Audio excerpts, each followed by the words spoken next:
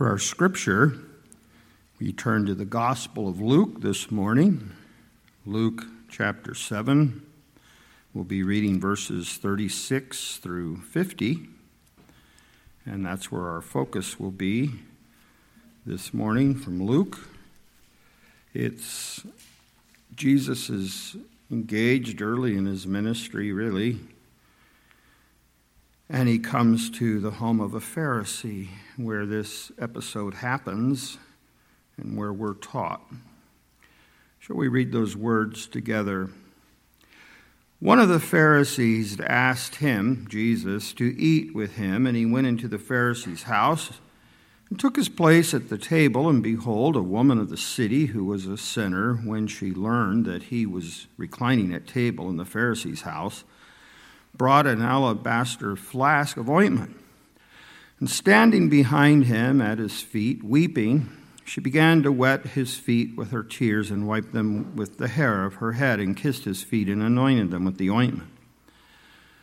Now when the Pharisee who had invited him saw this, he said to himself, if this man were a prophet, he would have known who and what sort of woman this is who's touching him, for she is a sinner. And Jesus answering said to him, Simon, I have something to say to you. And he answered, say it, teacher. A certain moneylender had two debtors. One owed him 500 denarii, the other 50. When they could not pay, he canceled the debt of both. Now which of them will love him more? Simon answered, the one, I suppose, for whom he canceled the larger debt. And he said to him, you've judged rightly. Then turning toward the woman, he said to Simon, do you see this woman? I entered your house. You gave me no water for my feet, but she has wet my feet with her tears and wiped them with her hair. You gave me no kiss, but from the time I came in, she has not ceased to kiss my feet. You did not anoint my head with oil, but she has anointed my feet with ointment. Therefore I tell you, her sins, which are many, are forgiven, for she loved much. But he who is forgiven little loves little. And he said to her, your sins are forgiven. Then those who were at table with him began to say among themselves, who is this who even forgives sins? And he said to the woman, your faith has saved you. Go in peace. Thus our reading from God's word, a blessed word to us. May he be pleased to bless that word to us this morning. Familiar story, probably, for most of us. Three main characters: the Pharisee, the sinful woman, and Jesus. And as we look at an episode like this, we kind of are peering in, peering down. We have sort of a drone eyes view. We can look upon this event. We hear the conversation, the words, and you can listen to all that and keep it out here. But what if I asked you, which one are you? Who do you most identify with? Well, Jesus. Are you ever the Pharisee?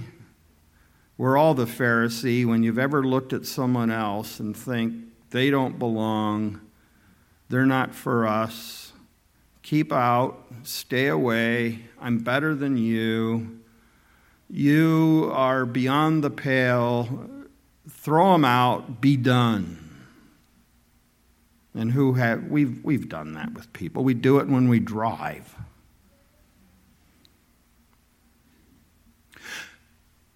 Then you have the woman. You want to identify with her? You are the sinner. A prostitute, perhaps. A scandalous person. Identifiable. The unwanted. the excluded, or Jesus. Yeah, I'm like Jesus. You are? See, it's one thing to read this story like a drone looking over top and spying and It's another thing, where do I fit? That's different. Where do I fit? The reason I call this from exclusion to embrace is because sin always brings exclusion, so that there is no embrace. When you, even as a married couple, we're in love, oh, our treasure, my beloved. There's the good use of beloved. Beloved. Yeah, but you did this, and you didn't show up, and you forgot about me, and you snipped at me and snapped at me, and now I feel hurt, and now there's a pushing away, a drawing back. No embrace. Embrace needs forgiveness. To achieve that, we need reconciliation. We need to be brought together. We need forgiveness. And then comes embrace. The world is a world at each other's throats. There's a veneer of civility which is put there by laws and penalties. Why don't we all get out of line all the time? Well, I don't want to spend my life in jail. That's why. I don't want to get sued. I don't want to. So, what keeps the veneer, what brings this civility, a lot of it is the strength of laws, of penalties. Otherwise, it would be all huddles and mobs and gangs, and I hurt you, and we got to protect ourselves from the next guy who will hurt us. Exclusion! And that's why it's amazing that God would bring an embrace of so loving the world that he gave his only begotten Son, that whoever believes in him shall not perish. Perish. Exclusion. Shall not perish, but have everlasting life. Embrace. Adam and Eve in the garden walked with God in the cool of the day. Embrace friendship, fellowship. Sin against God. Ignore his command. Will be God's. God doesn't have good intentions for us. The devil's right. Let's go his way. Sin against God. Exclusion. They hide from God. Estranged from God. Alienated from God. Stay away, God. Stay away. Hide. And he comes showing the way of forgiveness through the seed of the woman, through Jesus finally. He comes to bring forgiveness, embrace. Now that's what's happening at the home of Simon the Pharisee. We want to look at, sounds kind of boring at first. Should a preacher ever say that about his own sermon? The setting.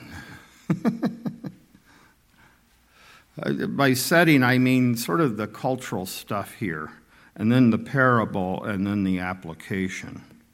What do I mean by the setting? Well, this is a peculiar story by our cultural standards in all kinds of ways. First, the Pharisee.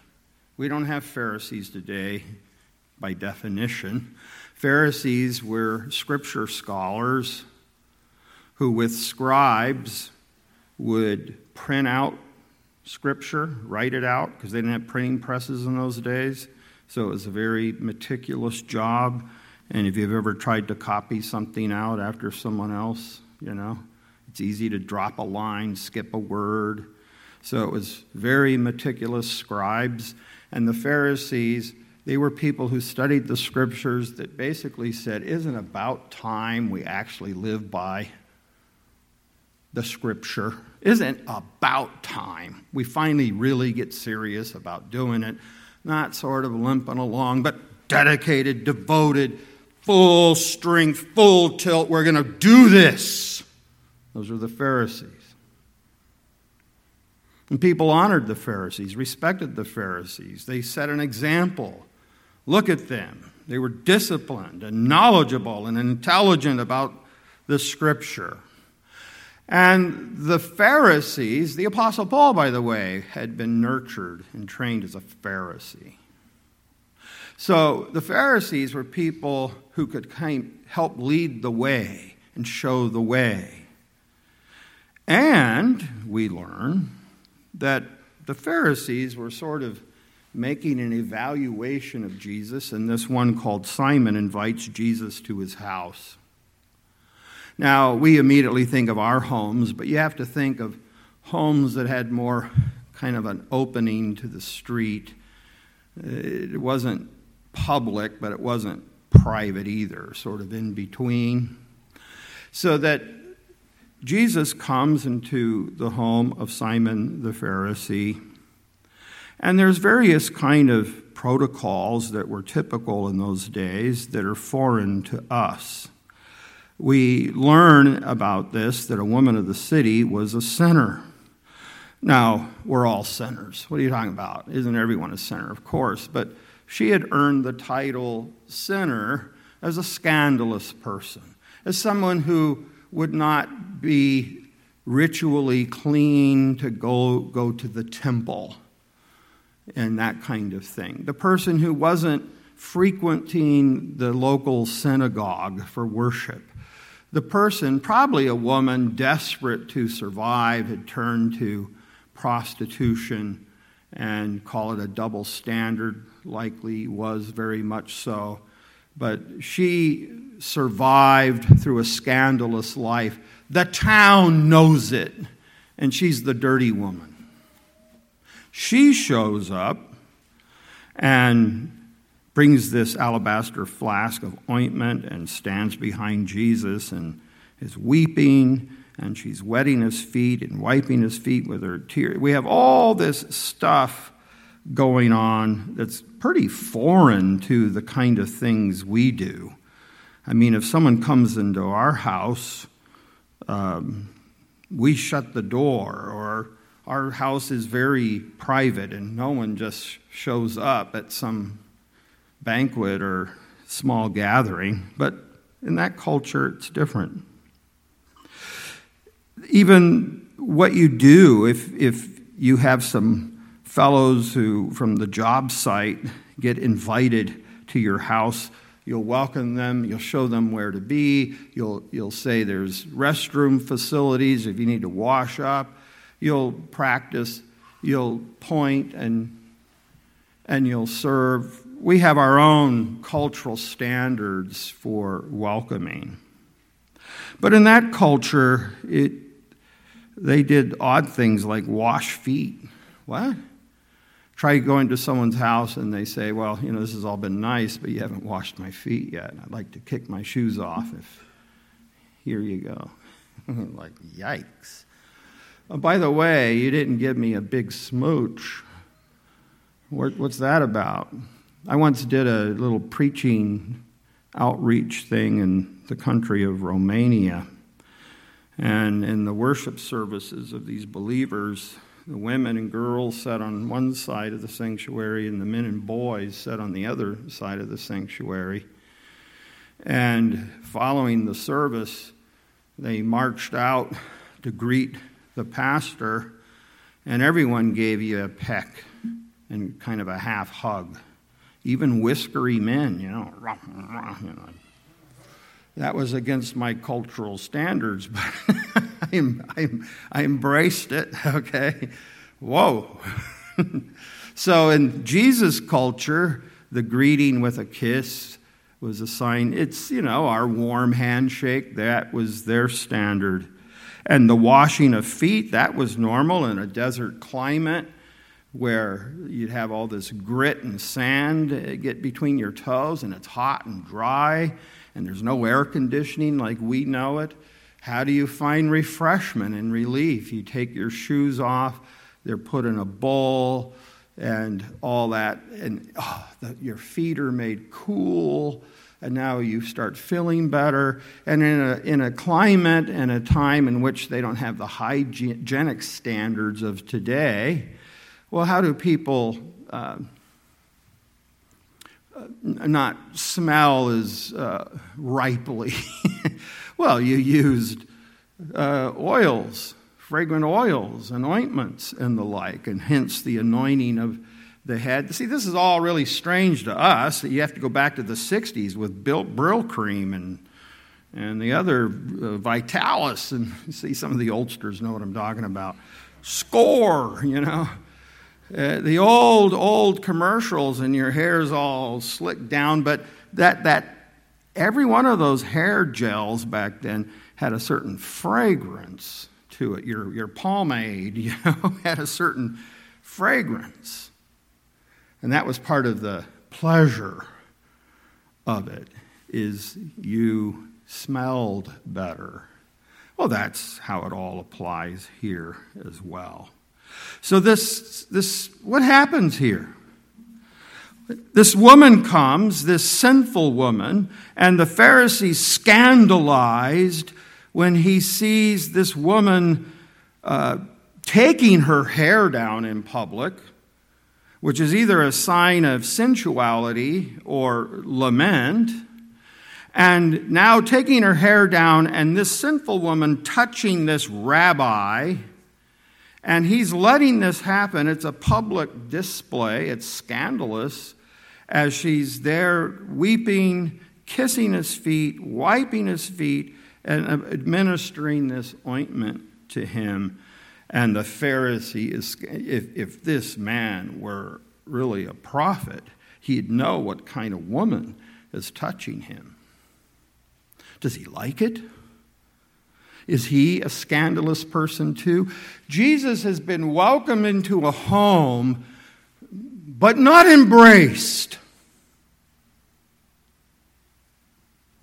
He's been welcomed into a home to be evaluated.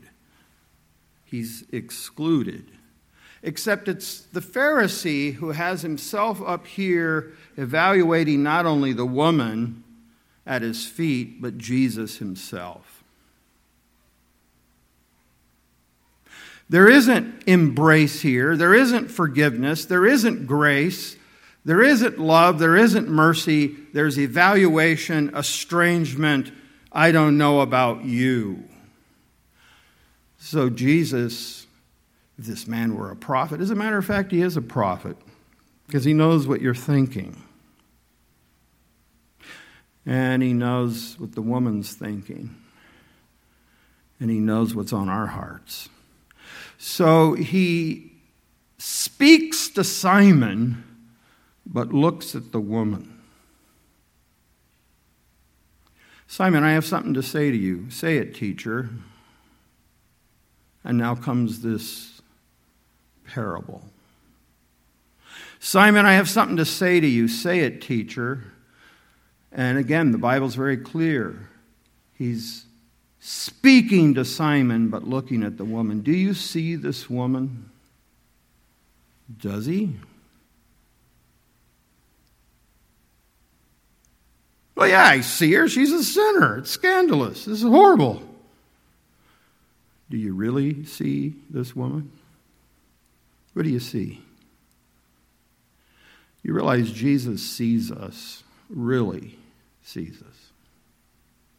There's the veneer that's us. There's the combed up Sunday us. There's the howdy brother us. There's the how you doing, I'm doing great us. And then there's the by ourselves in the car us. There's the wounded us. There's the you that's burdened, hurting, anxious, guilty. There's the you that looks on your life and sees regrets, sees dead ends. There's the you that has pain and hurt and questioning and wondering and bafflement. Yes, God sees you. Jesus sees you. He really sees. He really knows. He really sees this woman. What the town sees is a sinful woman, a decadent woman, a scandalous woman, a dirty woman, an excluded woman. What Jesus sees is a woman who's embraced, who's forgiven, who's loved, who's wanted. Jesus sees something else. So he tells a parable. And this parable is so simple, 4-year-olds get it. Really simple parable. You have two fellows, and they're both in debt. They owe money to a money lender. And, boys and girls, you can relate to this. Even big boys and girls. So you both siblings owe their father. One owes their father $5,000, hefty sum. But the other son owes $50,000. And dad's coming to the money and so on, and he decides, they can't pay me back. And they're sitting there burdened every month. They're trying to toss me money to get out from under this debt they owed me. And I've come into this money. I cancel the debt. So he tells both sons, forget about it. Forget about it. It's over with. What? Dad, are you serious? Forget about it. It's covered. Stop it already. No, I'm not taking it. You're not in debt to me. Well, which one will be happier? Well, the one obviously, the one who has the more money forgiven. Right, yeah, duh. Everyone knows that. You've answered rightly, Simon. The one son goes out, Dad's forgiven us the $5,000. We don't have to pay that back. Let's go out for pizza. The other son, Dad's canceled $50,000. Wow. Let's take a trip. The celebration's different. And Jesus says, Simon, you have answered wisely, correctly, rightly. Then turning to the woman, he said to Simon, do you see, do you see, do you see? I entered your house. You gave me no water for my feet. Not odd for our culture, odd for that culture. Our culture, I entered your house and you had me stand at the doorway. You didn't welcome me in. You didn't tell me where I should sit. You didn't offer me any kind of beverage or use of the facilities. That's how it's starting to get to an equivalent in our culture. You invited me, but you didn't welcome me.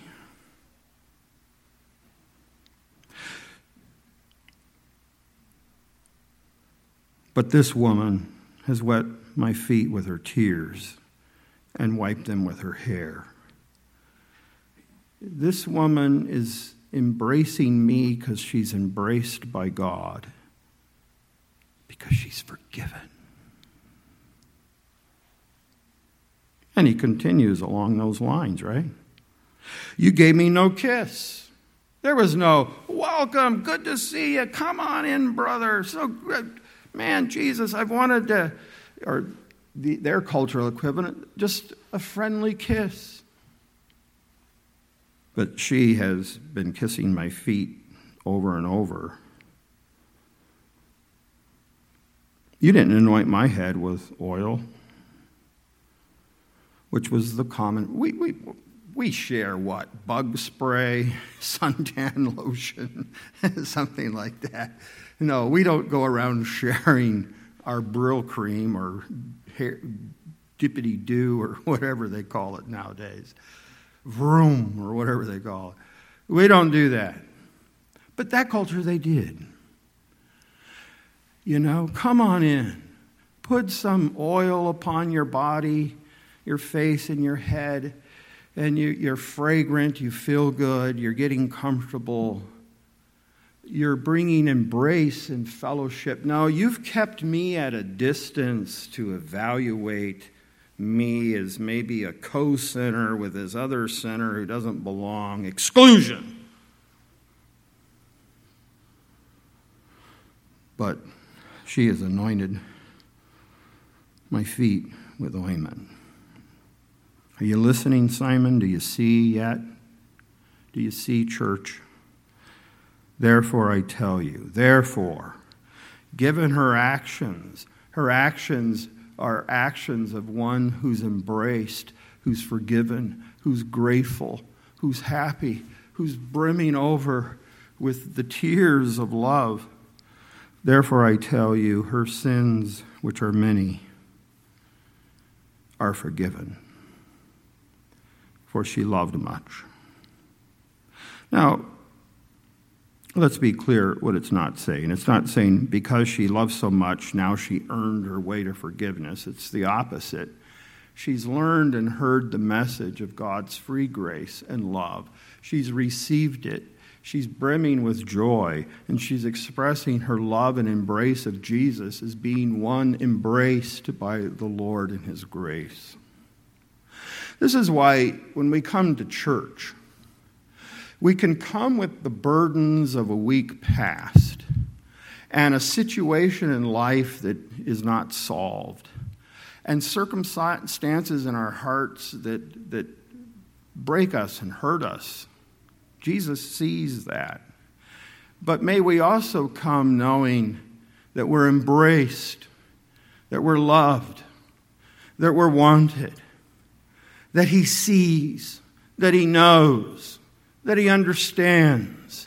And therefore, we can come with gratitude in our hearts, with even in heartbreaking circumstances, a joy behind it that I'm caught in the loving arms of Jesus and I'm under his care. And that's what he's saying. Her sins are forgiven, man. Look at her love. There's the proof in the pudding, as they say. You want to see those who love little or forgiven little, love little. Those who are forgiven much, love much. Her much love is proof. Yeah, she's a scandalous woman with a broken life. Yes, I see it. I know it. You know what I also see? She's a forgiven woman, an embraced woman, an under God's care woman. Do you see that, Simon? Do we? And then we find here that lesson, right? Of little love, little forgiveness, little love, much forgiveness, much love. And we reflect on ourselves and we come back to, I can't do that drone flyover, objective, doesn't involve me analysis of the passage anymore. Where am I at? See, some scandalous sins aren't of the sexual, sensual nature. Some scandalous sins are of the judgmental nature, like Simon's sins. Now, I know we won't change that as long as Jesus tarries. That's how it's going to go till kingdom come, literally. That certain sins are going to be branded as scandalous and others sort of shrugged about. You know, most political sins of politicians, most white-collar sins are, yeah, that's bad. You know, boy, look at the millions of people they hurt and robbed and whatever. And we shrug them off. Though the damage they do and the spread of their misery is far worse. And then, you know, physical, sensual sins, they get lifted up as the most scandalous. And we're not to make light of any sin, but that's how we are. So her sin is the scandalous sin, but the Pharisee's sin, well, he's just exercising good biblical scrutiny, is he? Is he? Do you see this woman, Simon? He doesn't see it all. And he loves little because he thinks his sins are little. See how that works? We can all do it. I do it. When Maria was doing our meditative prelude, it dawned on me how easy it is for me to hate other people's sins. Lord, do I not hate them with a perfect hatred? But my own sins, well, yeah, but, but. My sins somehow aren't as smelly as the next person. What, I'm a little sinner? And you're the big sinners? Or they're the big sinners? And we're the little sinners? So we can have a little Savior with little repentance and little love and little gratitude. And let them do the weeping and the repenting out there somewhere else. The excluded ones, the ones who aren't here embracing God. Ooh. Now suddenly I start feeling like Simon the Pharisee. I didn't want to be there. And no one, when you're starting out, I certainly didn't want to be the woman. I don't want to be the worst in town. I don't want to be the one that everyone's going, ooh, the worst, the excluded, stay away, back. I don't want to be that one either. Oh, I want to be Jesus. Well, that's easy enough. Love like him, do you? No, it's not so easy. Well, you got me confused, Pastor. Which one am I? Well, I think we're supposed to, as believers, identify with all of them. I've been and sometimes am the Pharisee. Because I know my own heart, I'm the woman.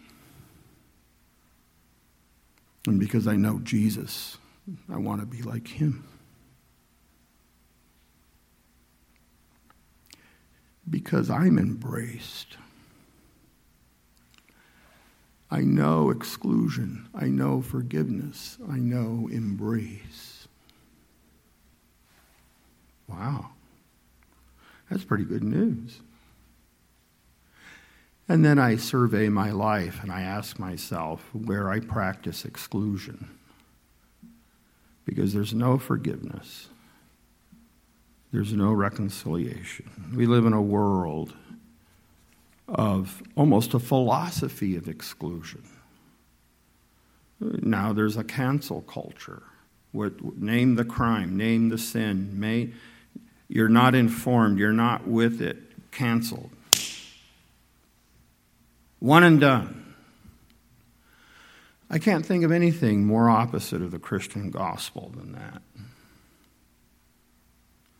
Because if we're going to live by the philosophy of eye for eye and tooth for tooth, even a non-Christian, Gandhi, said, then you end up with a world blind and toothless. That's where that leads. Then let everyone be dead. How about, instead of exclusion, embrace? How about we turn to Jesus for reconciliation? How about we look to the one who heals and changes and remakes and is patient along the way, and we slide and keeps with us and we backtrack and teaches, and we, even with knowledge, don't live consistently and doesn't give up and pushes forward. And he's going to carry us to the finish line. Because he's good, because he so loves even us, because he provides forgiveness and gives embrace. Even while we would just as well exclude and push away and hide. I don't want anyone to know. I don't want God to see. He sees this woman. He sees you. He doesn't run away. He calls you to himself. He calls for embrace. Therefore, let's love much. I have to admit, when I come to your church, I'm encouraged to love much. May we do so. Amen.